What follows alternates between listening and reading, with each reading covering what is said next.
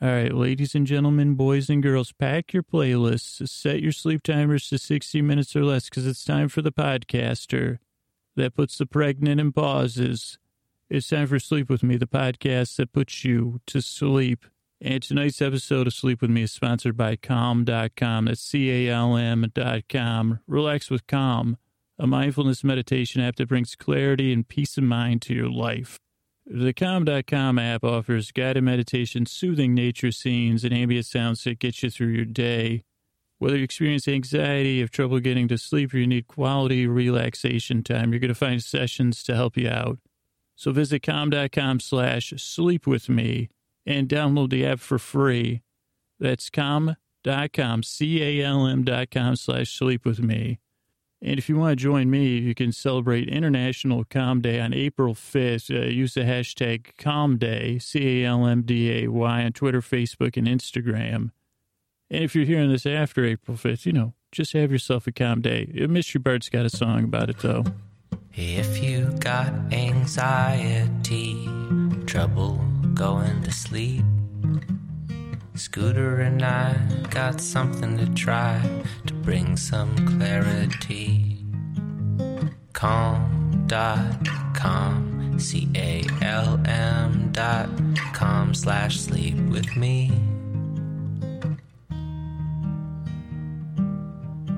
It's a mindfulness meditation app just for you, with soothing sounds for your ears to help get you through. Calm.com, CALM.com/sleep with me. Calm.com, CALM.com/sleep with me. So thanks, Jonathan. And I've tested this. I've been testing this as soon as I knew they were going to help out and sponsor the show. I said, geez, what do I, my middle name is not com or .com. And so I tested their app. It's great. So join me on there. We can share screenshots or whatever. It keeps track every day you meditated. And I'm doing this 7-day intro thing, and I love that for me it's good to have a structure. Say, okay, I'm going to set aside this time before bedtime to use this Calm app. So check it out. Go to calm.com/sleepwithme. That's CALM.com/sleepwithme. Check out a great app. Get some relaxation, get some mindfulness, and support the show. Thanks, Calm.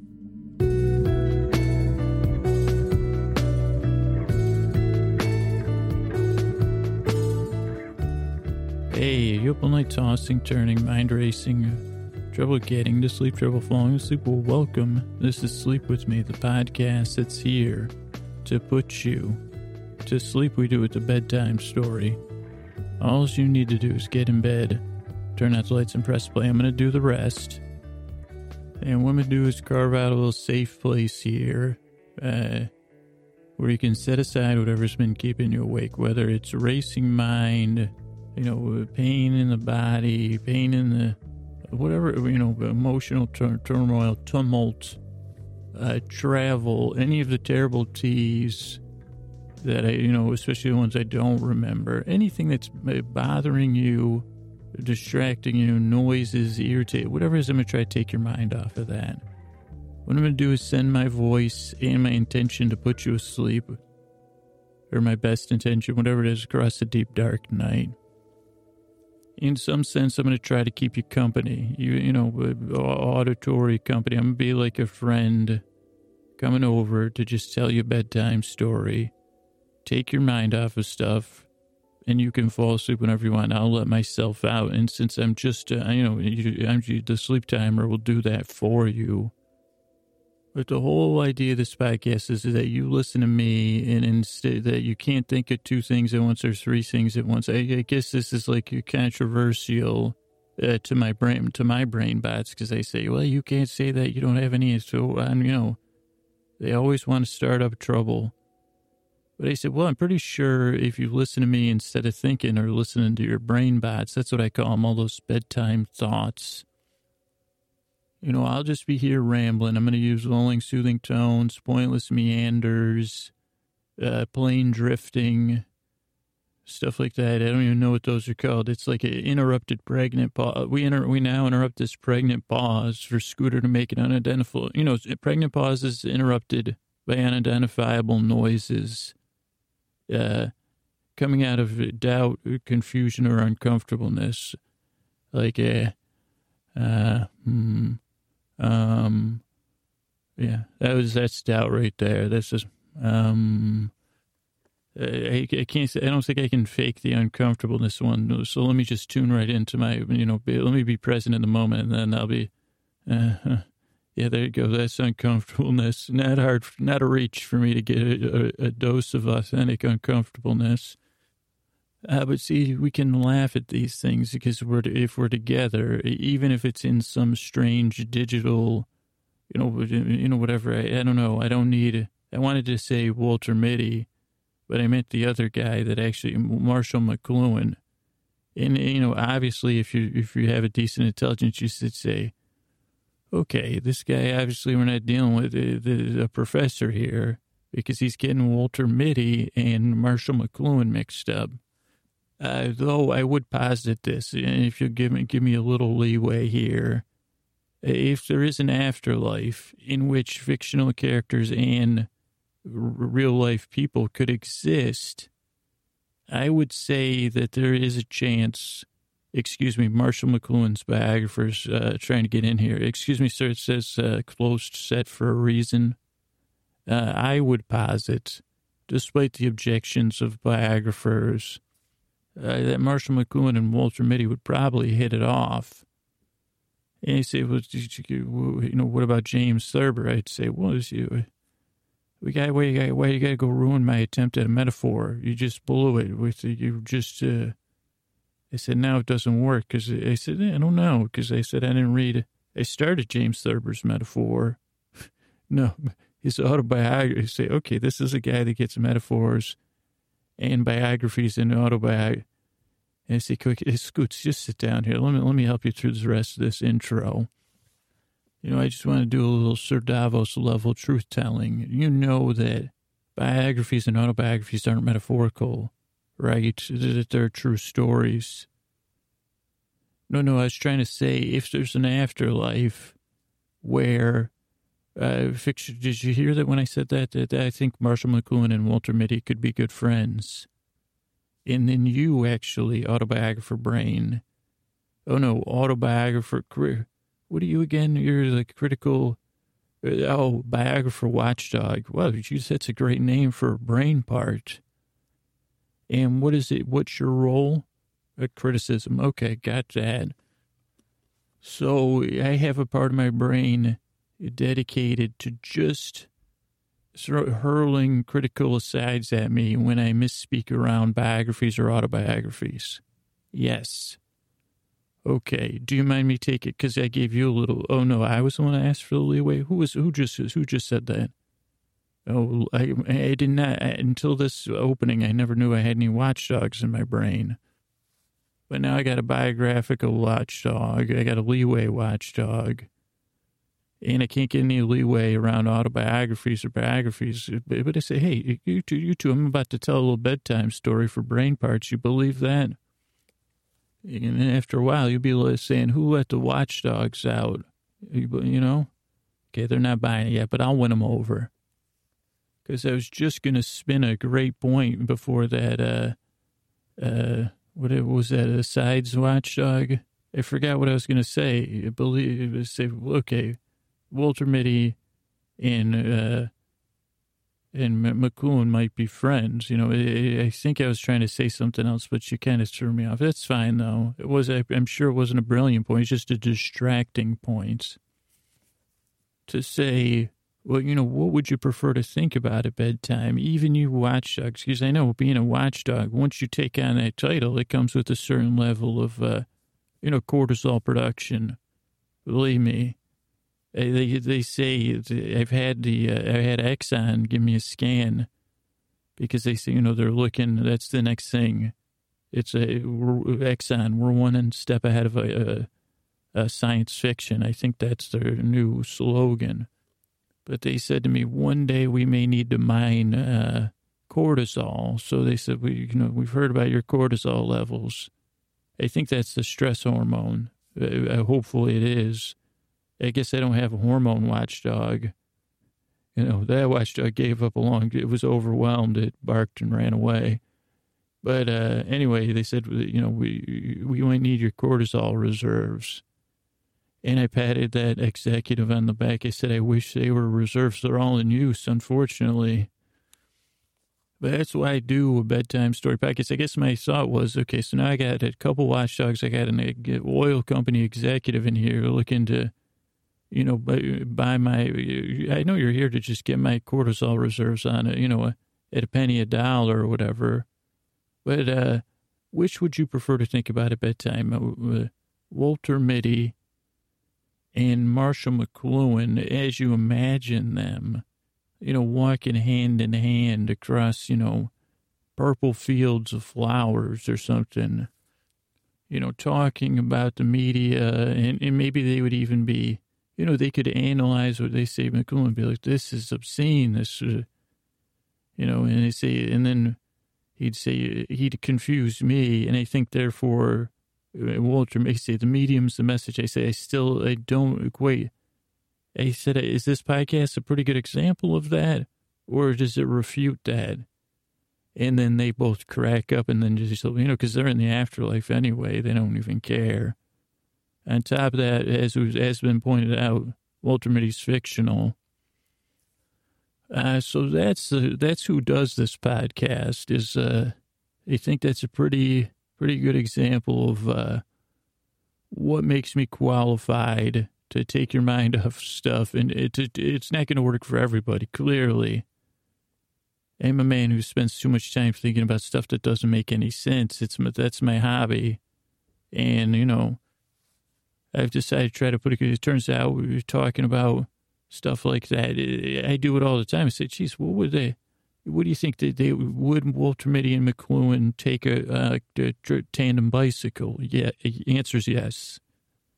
The debate would be who goes in the front, who goes in the back, And then, of course, Walter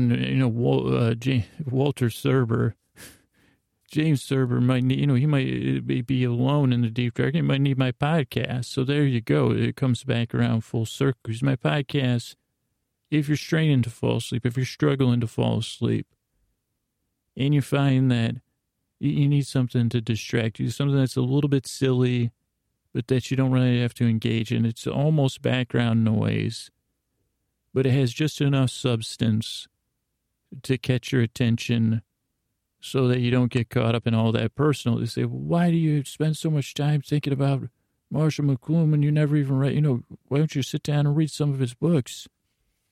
And he said, well, I'm going to bed. And I say, oh, it's typical quitter. So if you have any brain parts like that, I want to take your mind off of it, okay? And I'll take the heat. I'll take the watchdogs. I'll take on those. I'll just try to use this pleasant tone. Oh, how I love these watchdogs, keeping an eye on all of us, doing their best, because that's all they can do. So I want to distract you from all that. I'm going to tell you little silly stories and analyze the show and go on tangents and take my time getting there. But the main message of the show is I'm glad you're here. If you're skeptical, if you're not sure, I hope the show works for you. I hope it can take your mind off stuff and put you to sleep. Doesn't work for everybody, but I hope it helps you out. So I'm glad you're here. Thanks for stopping by. I really hope I can help you fall asleep. All right, housekeeping. We're on the web, www.sleepwithmepodcast.com. Older episodes can be found on our website. You can comment on the website. You can email me feedback at Sleep With Me Podcast. You can get me on Twitter at Dear Scooter or on Facebook at Sleep With Me Podcast. I want to thank Chris Posterson from Sounds Like an Earful, who does our editing and our theme music. I want to thank Scotty and Jennifer on our artwork, on our honor. I want to thank Jonathan Mann, a.k.a. the Mystery Bard, who's on our lulling lullabies. We have a Facebook group over at sleepwithmepodcast.com/nods, N-O-D-S. I want to thank Alexandra Laura, Lie to Lie, Rachel L to the G, Jennifer B and Julie C, who moderate over there. And it's just a little bit of an unofficial place where you can go pop in, talk about sleep stuff, meet other listeners, make friends, joy and goodwill to all. I want to thank Latitude, who runs our subreddit over at sleepwithmepodcast.com/Reddit. And that's another great place to talk about the show or meet other listeners. And that's it. Let's get on to the podcast. What do you say? All right, so it's time for another Trending Twitter Tuesday. And this is one where I guess this is like where I climb on my own. I don't know if this is going to be umbrage or I don't think it's a tangent. Let me just get these trends. We've been using cities in the United States that start with M. Let's see where else we can find here. Let's try Cardiff. Because why not? And actually, believe it or not, it's just the close of, I guess it might be after 12 p.m. and Mother's Day in the UK. So happy Mother's Day to all the mothers in UK. Mother's Day in the UK. That is one phrase that's easy to say. So all you mothers, yay, yay, yay. And what could be more, I guess more, I don't know, I got something that came up for me. And every once in a while, I talk about the story swamp. So maybe I'll talk about the story swamp for a little. Any new people, they might say, hey, do you have a lot of questions sometimes come up like, where do you get the ideas for the show? Oh, no, that's usually when they're checking me in. That's an intake form. But I think it also comes out to say, and I always say the story swamp. So if you're new and you don't know what the story swamp is, and this might sound like something I'm joking about, but in this sense, I'm not joking. And this is when the show is, and it doesn't happen often or all the time, that the show is, I guess, people talk about being in a flow state or a state of flow, and I don't know if that's so optimistic and sounds so pleasurable, which I may have come across a few times, but for the most part, I think the podcast sometimes when I'm doing the Trending Twitter Tuesday, sometimes stuff will surprise me, and sometimes the story ideas come out of nowhere, and I'm not making them up. And I don't have a great explanation for where the story ideas come from, but where it feels like they come from. This is how it feels from my end. Not all the time. Some of the stories we do are often notes. Some of them are written. And some of them have a preconceived idea of something that's up, that's bothering me or something like tonight.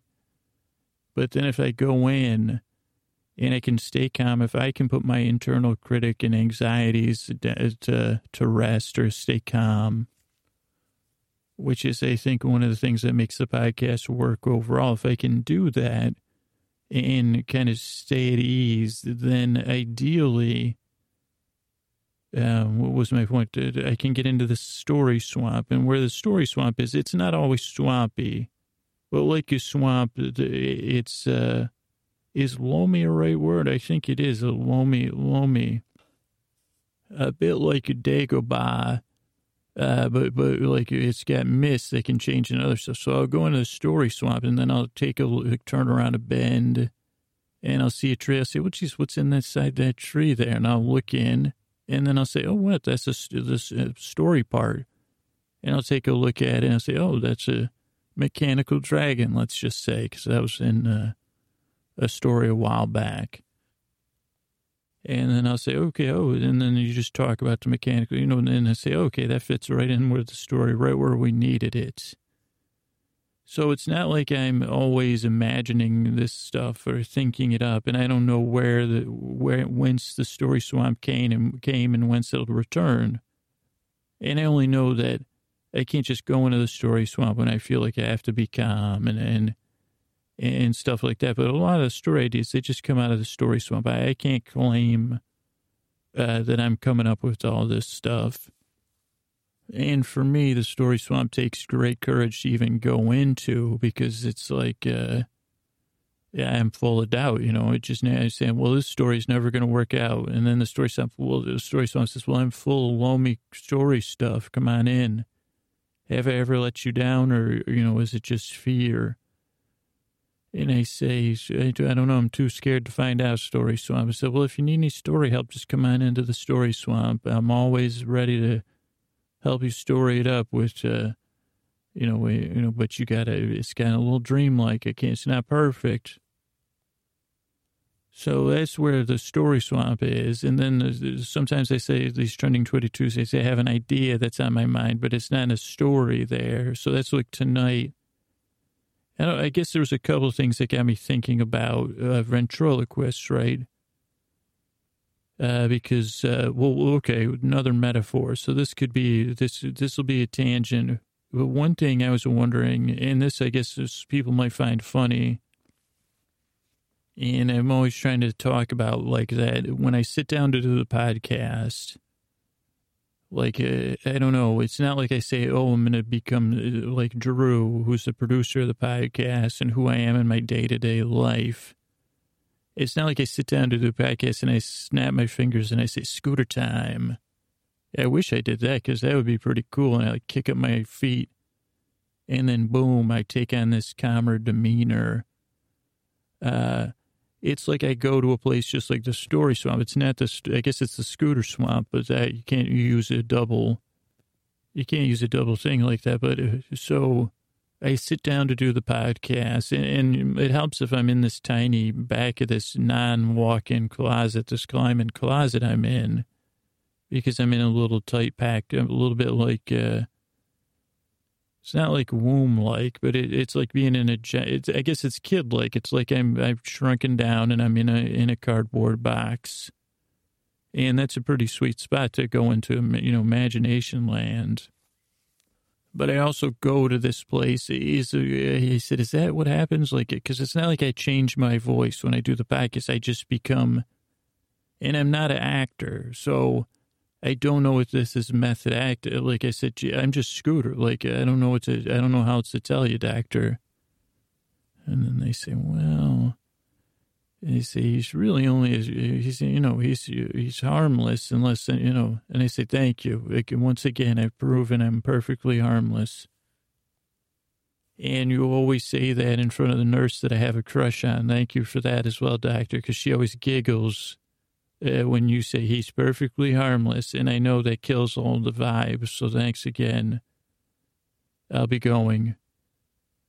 And it's also my friend who I say, can you give me an exam in front? I have a crush on that. And they said, not again.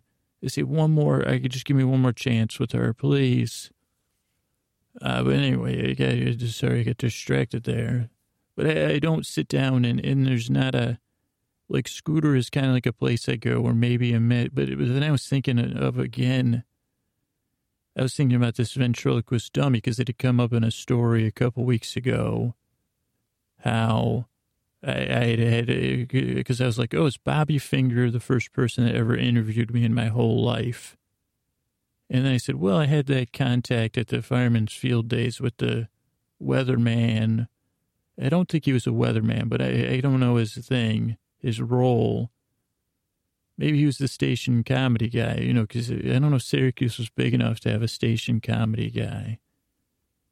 Like, there's a dramatic movie, and again, if I ever make one, that the morning news comedy guy has, I guarantee that's like the highest burnout rate of any job on earth. I personally have seen it cost two guys their, sanity, and I'm not kidding. So, anyway, where was I? Oh, so I had talked to that guy, and he was I think that's what it's called, a ventriloquist dummy, right? And I can hear every ventriloquist dummy in the world talking. But then I was like, is Scooter and Drew, is that like, this will leave me open for a lot of jokes, but I was like, is that am I a ventriloquist dummy? And then it's like, obviously, well, who's saying, oh boy, I don't want to get, especially when it involves myself. Like, get your hand out. I said, okay, so that we don't want to go down that road. But so I was thinking about this interaction with this guy because he had a ventriloquist dummy. And I was thinking, like, I guess maybe I had a forlorn urge to own my own ventriloquist. I don't like that term either. It's a very derogatory term, but these are, for the most part, these guys are portrayed as nasty characters. These ventriloquist dummies are mostly jerks, let's be honest, or at least they're portrayal in the media. And that's their positive, like that's their best thing, because then, they can shade into more things where, like people just don't trust them. And that also goes for kid-sized dolls, as we've seen. And I think that all stems back from my buddy, who was this life-size, he wasn't quite a life-size kid doll when I was little. And my brother Ken, I think it was Ken, maybe it was Ted, he wanted a My Buddy. And again, this is when you don't get jokes as a kid.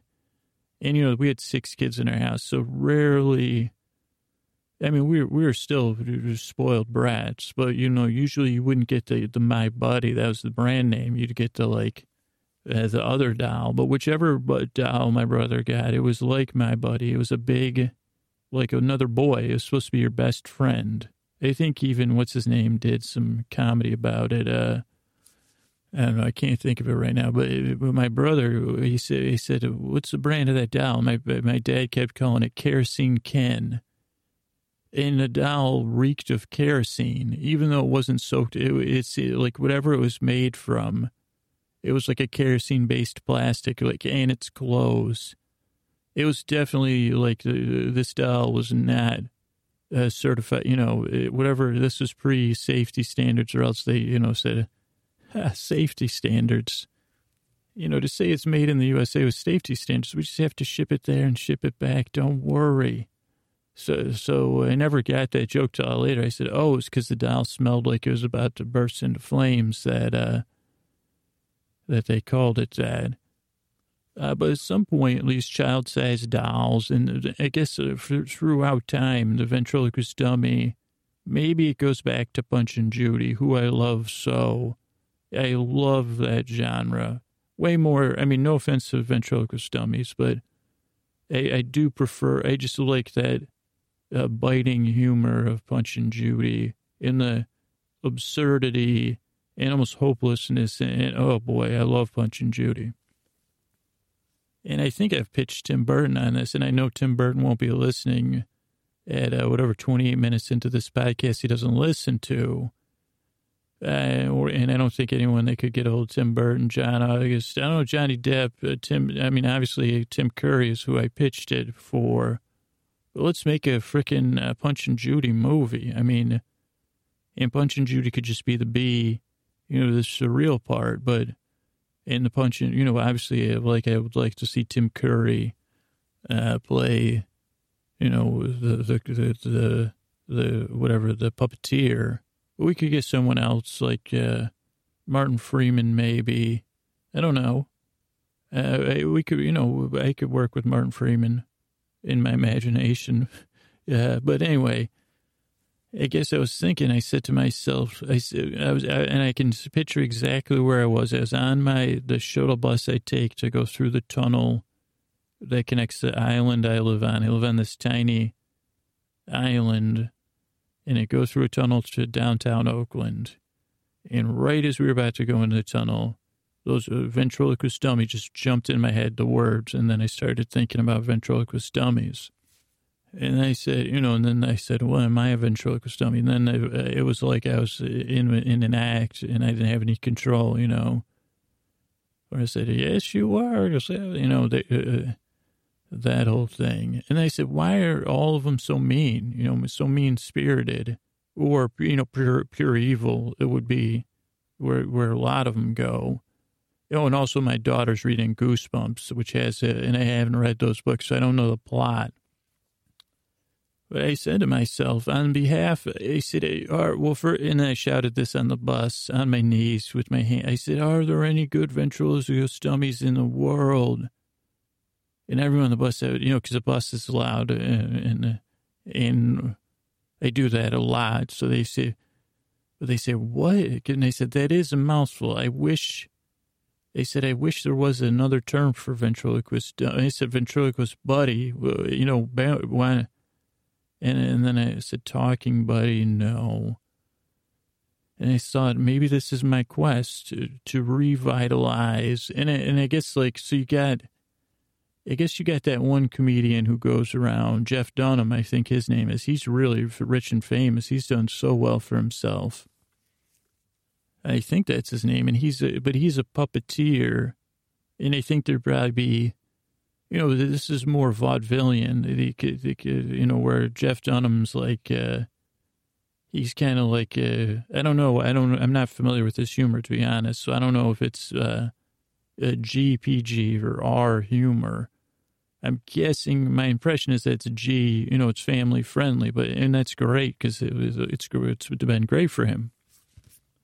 But then you have these ventriloquist dummies that kind of seem like they're full of hate and vitriol for humans, or at least for the audience.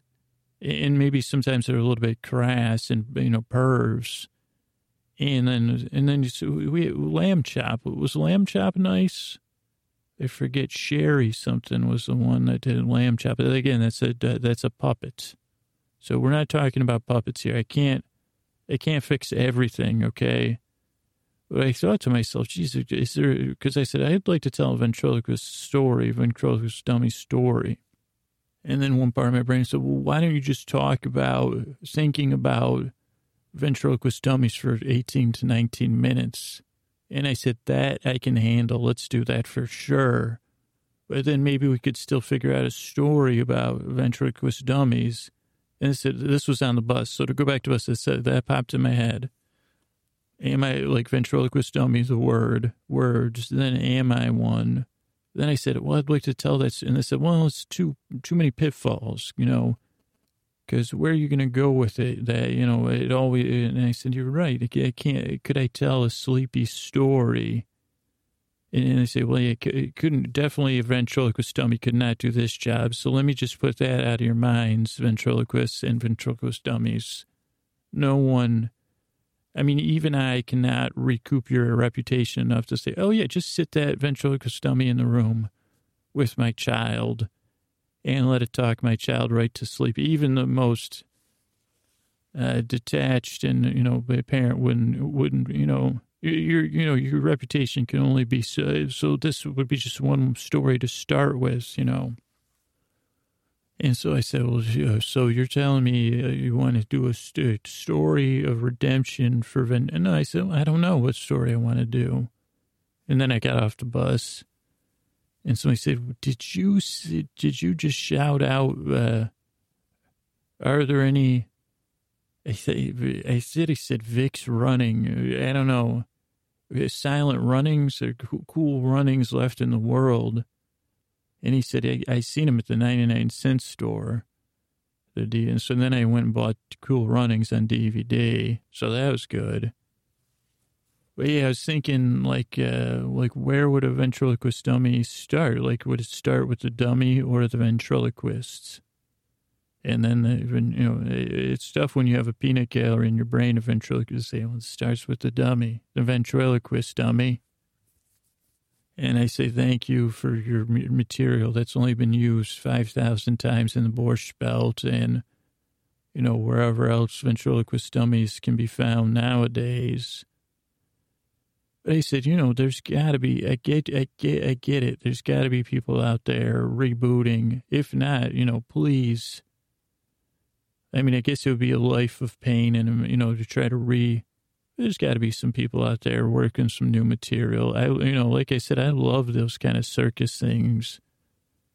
They say ventriloquist dummies do not belong in circuses. And they'd say, what about in the mouth of a tiger? And then, so I said, okay. And they said, well, that, I said, well, what if it's an illusion? And that's actually where our story starts. It was this new circus called the Purple. They thought originally it was called the Purpose World Tour Circus, but then they changed the name to the Purple People's players, the Purple People Circus, I think, or the Purple People Circus, the Triple P Circus, you know, triple, what do they call that? The 3 rings. And they had these beautiful, beautiful purple tents. And this was like going to be this new circus, and it was trying to find the way. They said, okay, well, how can we not look like we're a crappy circus that exploits animals, or the circus that just shows up for a little while, and then you're driving, commuting, your kid sees it, and then you have to take him out of guilt circus. Those are 2 types. And again, you know, send all the complaints to Story Swamp, because I got nothing against any circuses, believe me. Or any complaints about that, send to the Story Swamp, because maybe I do have complaints. I don't know. Or Cirque du Soleil, which is, you know, higher end. And they kind of got they got also the higher end, and the, you know, I don't think they are the only artistic circus, but, you know, they kind of got it, you know, where you'd have to find a new way of doing it, you know, that's understandable and has, you know, an actual plot line. And again, send, you know, those complaints. I don't know that I've seen a Cirque du Soleil show because I'm not a billionaire. So, okay, and that'll be the end of the Cirque du Soleil comedy hour. That just cost me my entire podcast, you know, from the impending lawsuits. But this circus, the Purple People Circus, the Triple P Circus, as it would become to, whatever the proper pronunciations are.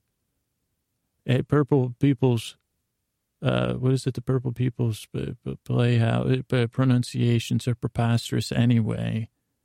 So they were like, okay, they were like, how do we find our way? And this guy that ran it, he called himself, and I guess this, you know, might offend, he called himself Mr. England. And Mr. England, and it was a show name, but he was an Englishman. And it was his quest to find a circus. You know, he said there's got to be a market for this, you know, like the $20 range, maybe the $10 matinee. And then people, you know, the ticket prices said that's too boring. But he was trying to find a circus that costs about the same, maybe a little bit more than a movie, but offered, you know, double the entertainment value, which isn't easy, you know, because I just saw a kid's movie this weekend. It was really good. But so they had tried under the Purpose World Tour, where they tried to kind of make a circus about, which like kind of like a social, not totally a social justice circus, but, you know, like where they were kind of anti-wrangling, not anti, but, you know, trying to be a contrast, and then trying to be more focused than artistic, and it just didn't work out. I think mostly just they got on the bad side of a bunch of these bloggers, and I don't know. But then so he started trying to search the world for entertaining things for this Purple People Circus.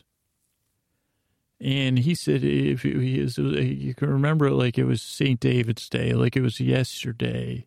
And I think he was praying to St. David, who I'm not familiar with, to be honest, saying, you know, come on, I want to bring affordable but profitable circus joy to the children of the world. And then he saw this street busker, like he was walking the streets of London. I think it was London. And he was down, he was praying, you know, to St. David while he's walking with his head down. And then he heard this roar, this lion's roar from around the corner. And it sounded very real, bass heavy. And he said, what? And then he heard squeals of children and adults. And he said, what? And there's another huge roar. And they heard this gasp. And then he summoned his courage, you know, because he said, well, I'm supposed to be Mr. England. I mean, mostly in the U.S. was when he said, clearly, and you're not going to walk around London calling yourself Mr. England unless you're a total buffoon, which he actually was too, but he wouldn't dare do that there. But anyway, he runs around the corner because he said, hey, you know, maybe I could help her at least find out what's going on. And he sees this crowd gathered right as he rounds the corner. The crowd starts to cheer, yay, yay, and clap. And he waits. He says, well, that's a happy crowd. You know, that's like a circus, you know, a circus, blue sky circus guy. And so he waits, and then the crowd starts to part, you know. And he's like, what? And then he's like, oh, this is bus, you know, one of the great squares in London or any major city that has good quality buskers. And, you know, that's where, and he was like, oh, why didn't I think? He goes, of course, I should have come here to find, you know, exploitable talent for my circus. And then someone said, yeah, you know, you're the fool that calls yourself Mr. England. And he said, not here. And he goes, well, I've been to Kansas, you know. Just because you're in Kansas doesn't give you the right to call yourself Mr. And he said, well, did you learn anything at my circus? And he goes, I learned you dislike Ringling. And he said, all right, I don't have time to argue. I'm trying to. He goes, what was going on there? He goes, oh, it's a wonderful show. Wonderful, wonderful show. And then he sees the crowd. He sees this woman, and she's kind of picking up some dollars that had fallen out of this hat. And then he sees this box with the doors closed. He goes, is this where the lion was? He was thinking that at first. And he sees it sitting in this chair next to dressed in a lion tamer's outfit is the top half of a ventriloquist dummy. And he says, oh, well, that's interesting. And then he says, oh, what? And he goes, was there a lion? And he goes, okay, let me make my move here. He goes, good afternoon. Good afternoon. Was there a lion here? I heard a lion roaring. And the woman looks at him and she goes, next show, the greatest show in the history of Europe and all of London. It'll be up in top of the 2 o'clock hour. Something, I don't know. I don't do the greatest cinema imitations, but he says, well, is there a lion in this show? And then he hears like the ventriloquist dummy giggle. And she says, what's so funny?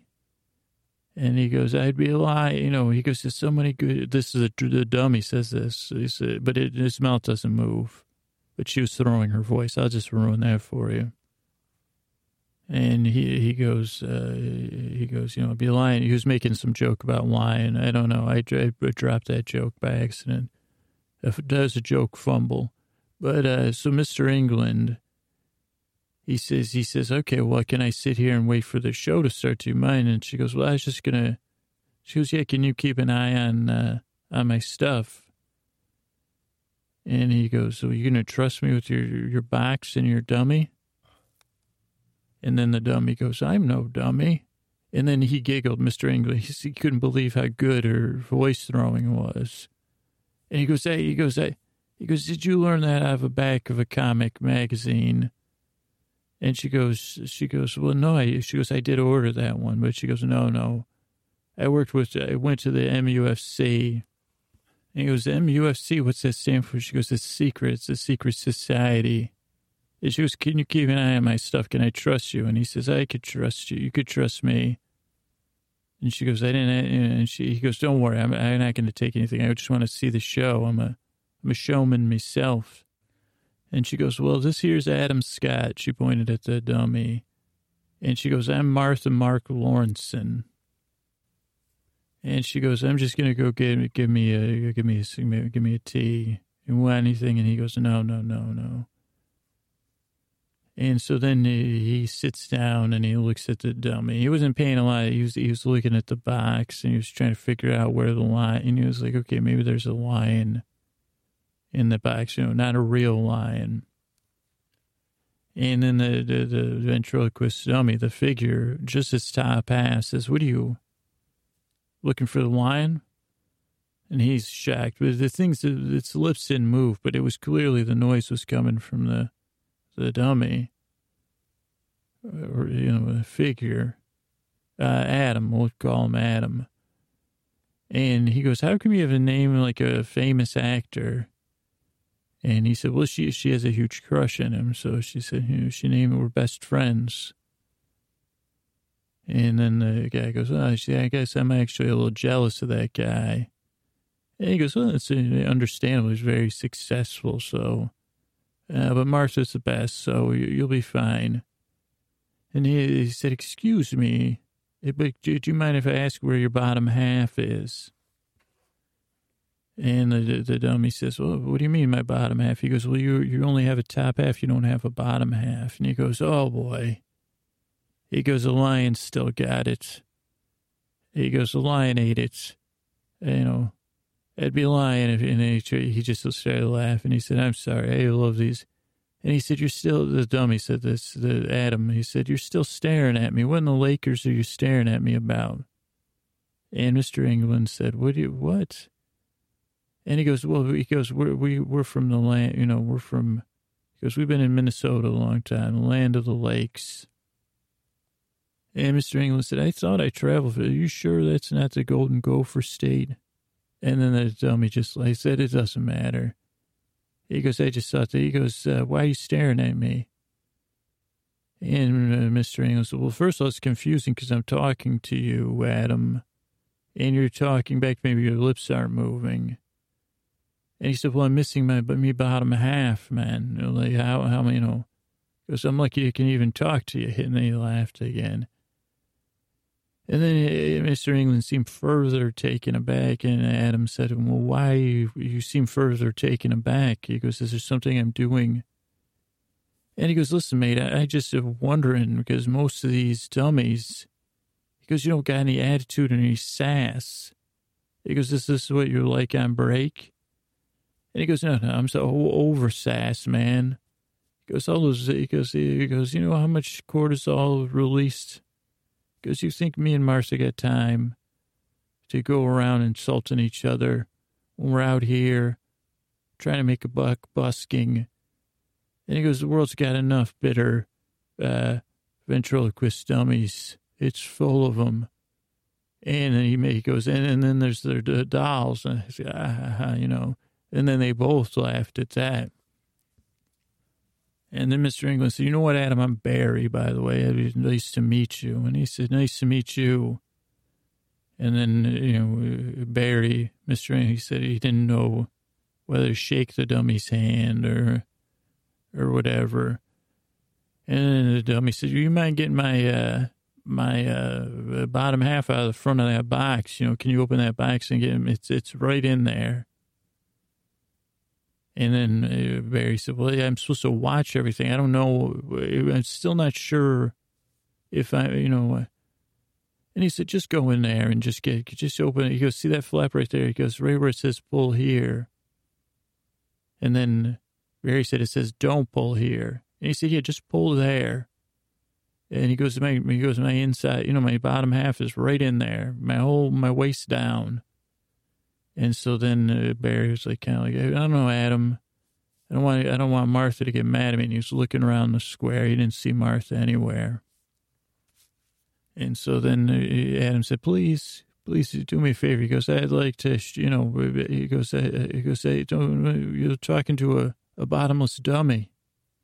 And then they had a laugh about that. And he said, all right. He goes, don't worry, Martha won't mind. He goes, she just said, watch the stuff. She never said, don't touch it. And then Barry said, yeah, you're right about that. Why would be?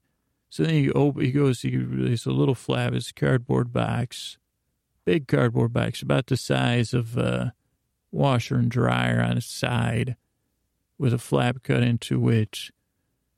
And it says, do not open. And then he pulls it open and there's this sleeping lion. It's not a real lion, though. It's a giant plush lion head. But it sounds like it's sleeping. So, and Barry Paul, he goes, is this lion going to scare me? Is this, are you playing? And Adam said, no. Well, we do that joke for kids because kids like to be scared, but no. And he said, hey, Martha, give him, he goes, hey, give him my bottom. And then the lion lifts its head up. It's clearly a puppet. And then it lets its head out and it drops the bottom into Barry's hands. And then it licks Barry's face. And then Barry says, this is probably he goes, and I've lived an odd life. He goes, this might be the most oddest afternoon of my life. And Adam said, well, stick around for the show. It starts in 15 minutes.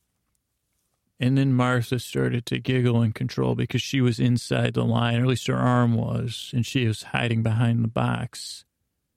And then she came around and she laughed and she kind of, and she had this wonderful smile on her face.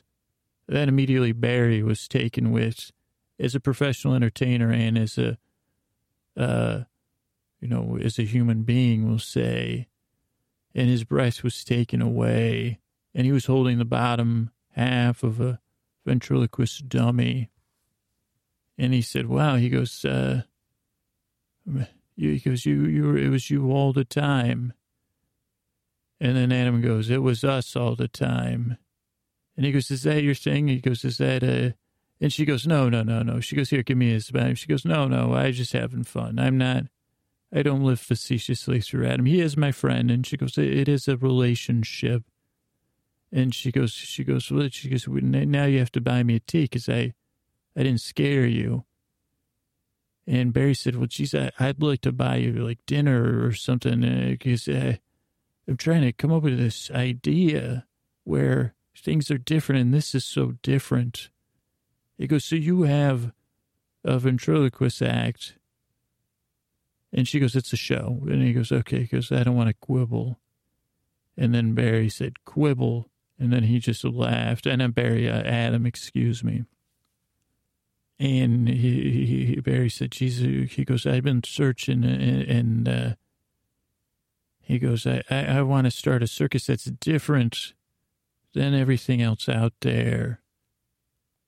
That's a show. And he goes, it just seems like you're doing something so different right here. He goes, it's just so cool.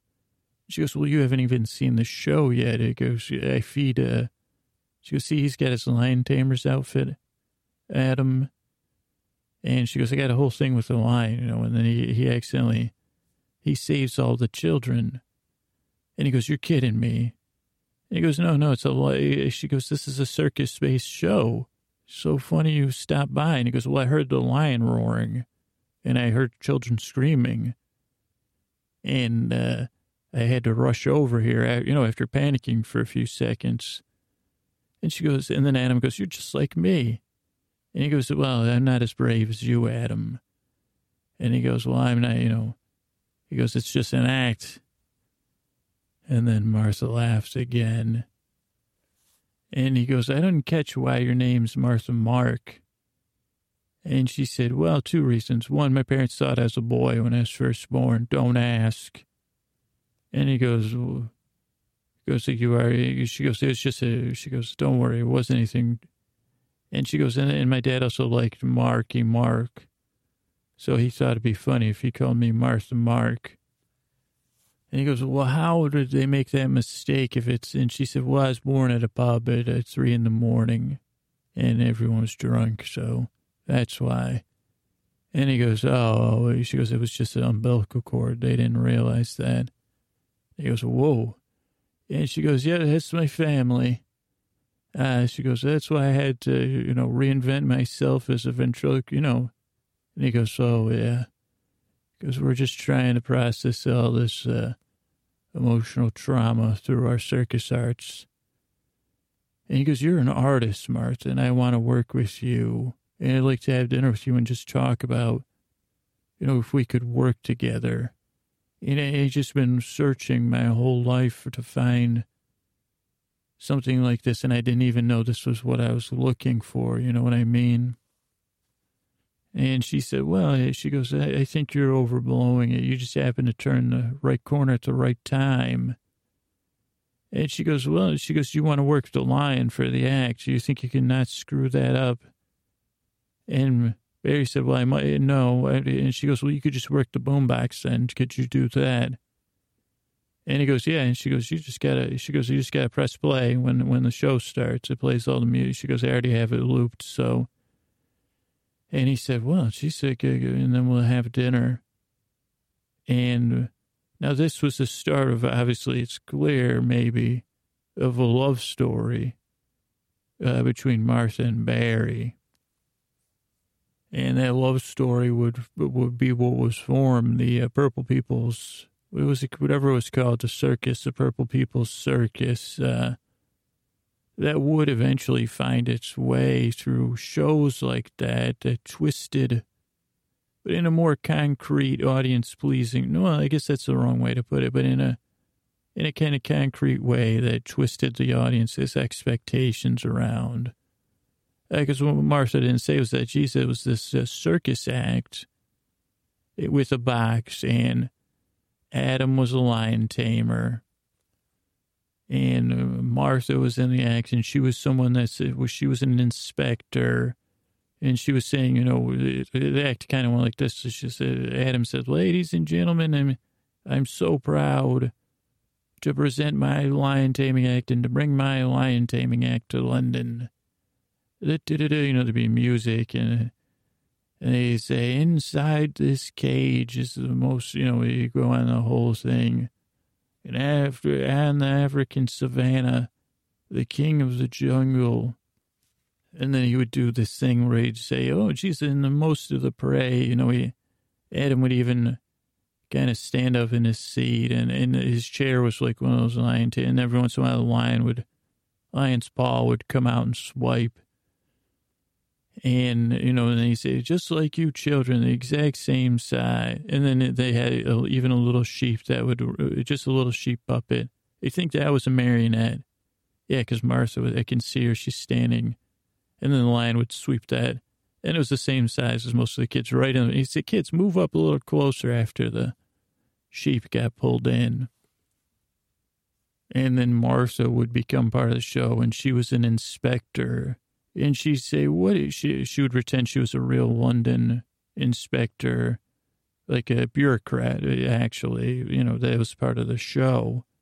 And she'd say, what is the meaning of this? And she would ask the children. That's always a good gimmick. Maybe not a gimmick, but she'd say, she would ignore Adam for a while in his authority, even though and she'd say, what is the meaning of all this? What are you children gathered around?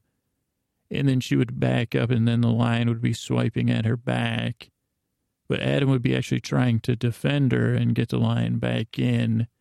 And then the children would be pointing, there's a lion, there's a lion. She'd say, what? Playing the dumb adult authority figure. And she would be like, what is the meaning of all of this? And then she'd say, what do you say? Are you lying? Then there would be the Abbott and Costello. Who's lying about what? And they'd say, every once in a while, he's lying about the lion. And then, she had a thing, and she'd say, what is your, and she'd start taking down, names. And then it would come out, finally, it would become clear. She'd say, what do you have that outfit on? What are you doing with that chair, holding that chair? What are you poking at that box? What is the meaning? We needed this box. Do you have a permit for a box here? And he said, is it my understanding these children are gathered here for a show? Do you have your busker permit? And then it would come out that Adam was like an unlicensed marionette, whatever, ventriloquist dummy. And then she'd say, haven't you heard of the City of London Ventriloquist Dummy Act? That you're, we've declared you all evil. None of you have done any good in the world. And that'd be the kind of, she'd actually hurt his feelings, a little bit. But then he would say, oh, okay, well, I'm not trying to be, she's my, and he would tell a story. Then he'd try to win her back. This is Adam and Martha. But then it would come out about the lion. And then Martha was also, she'd say this, she could be really mad that she's one, that he doesn't have a permit. Two, she doesn't like the lion being in a show, even though, it's a joke, it's not real. And so they would double it, and she'd start going up with the fines.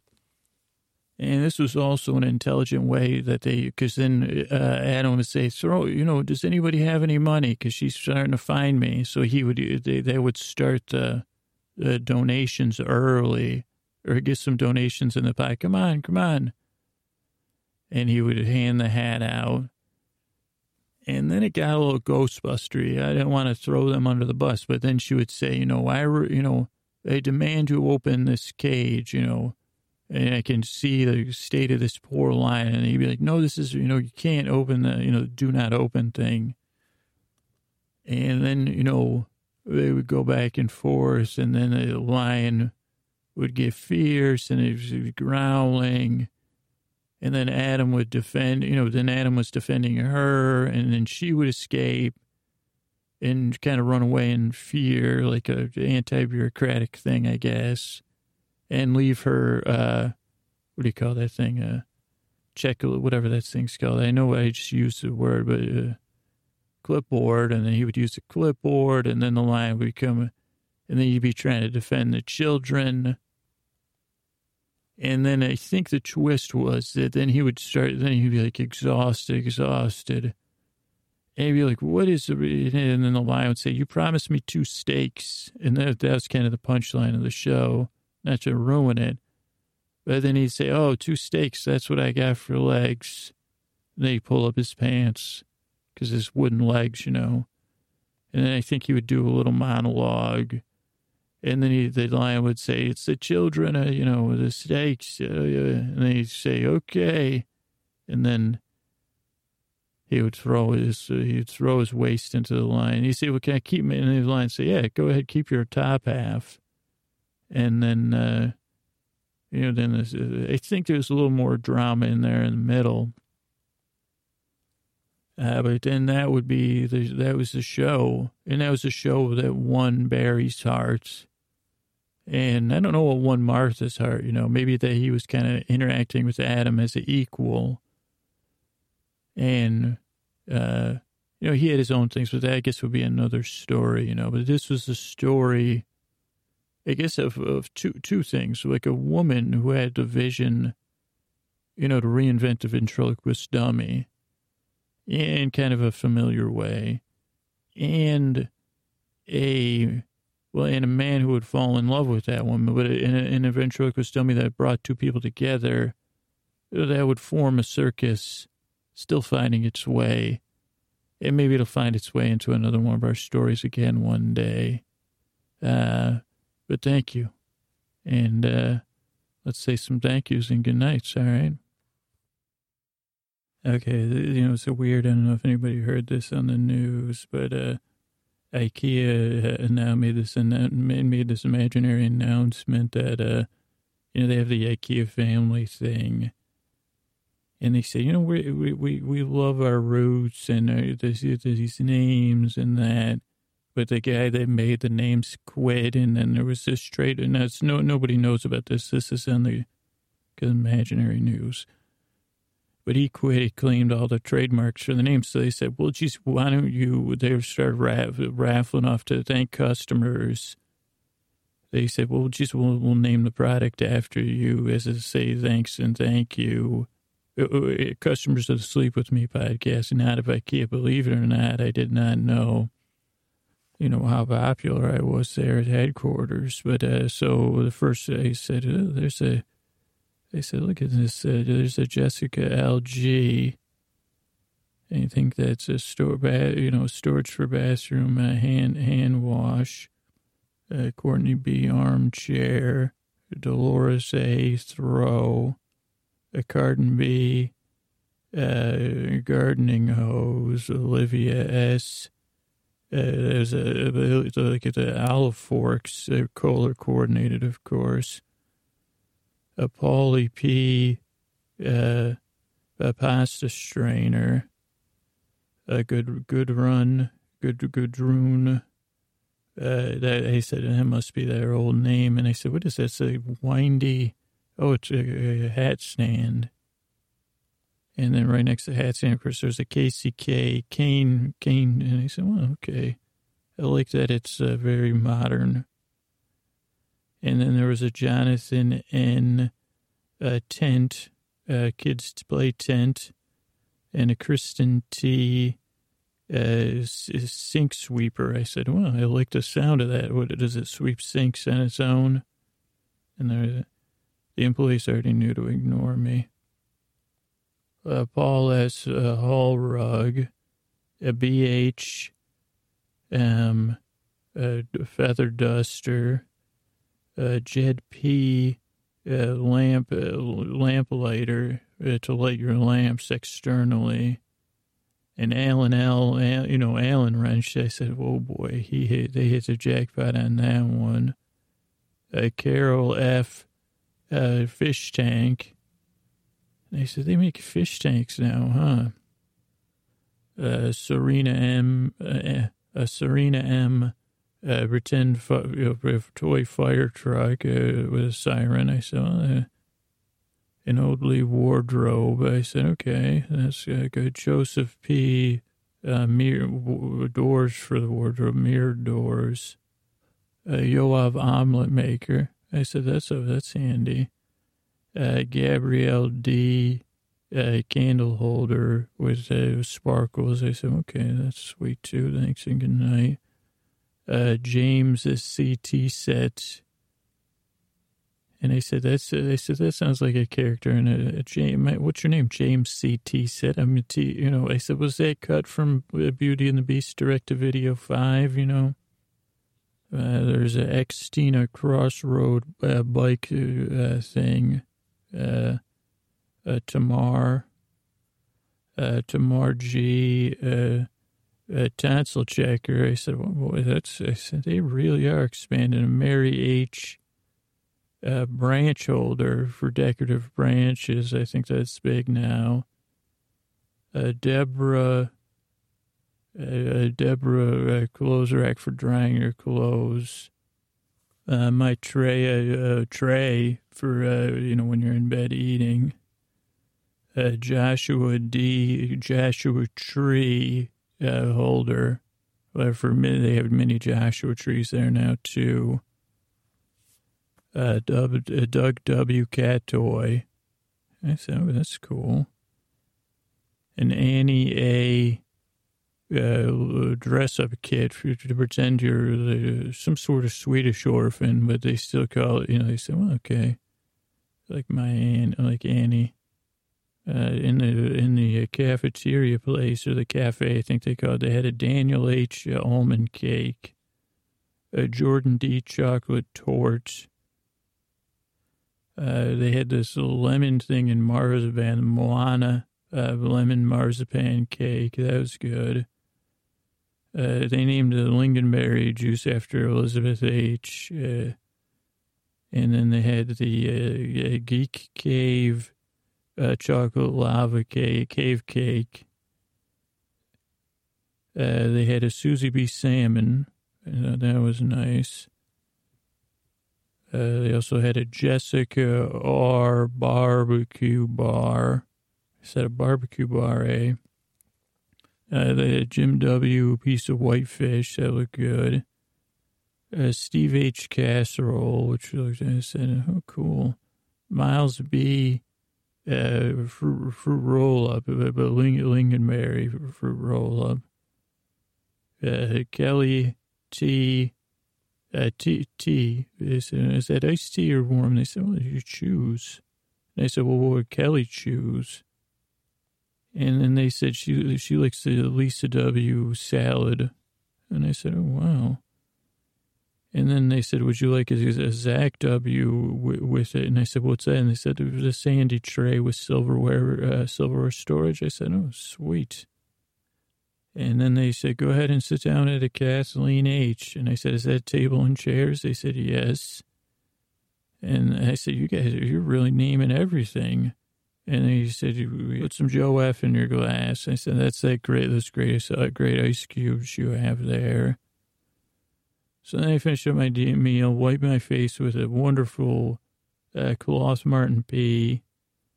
And then bust my table. I made a stop at the Lynn W. Then I hopped on the Vanessa I, which was the escalator. And then I was in the section. I picked up a couple of ABs, which were batteries, but not size A or B. And then I got some Jan Fs, which were tea plates. They said there's a lot of tea here.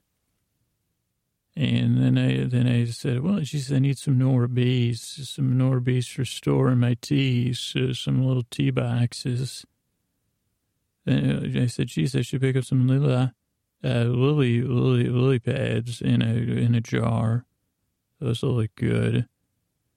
And I saw Somali R's, which were like Rolos, but I said, I don't know if those are. And I saw, a couple of cups of Joe, cups for Joe. So I said, oh, that's a perfect name. And then I said, what is that? And then it was Trent J. It was a Trent J. It was a plate for salmon. I said, well, if I barbecue any salmon. And I saw Laura to the B to the SR. She was just there. I said, hey, it's great to see you.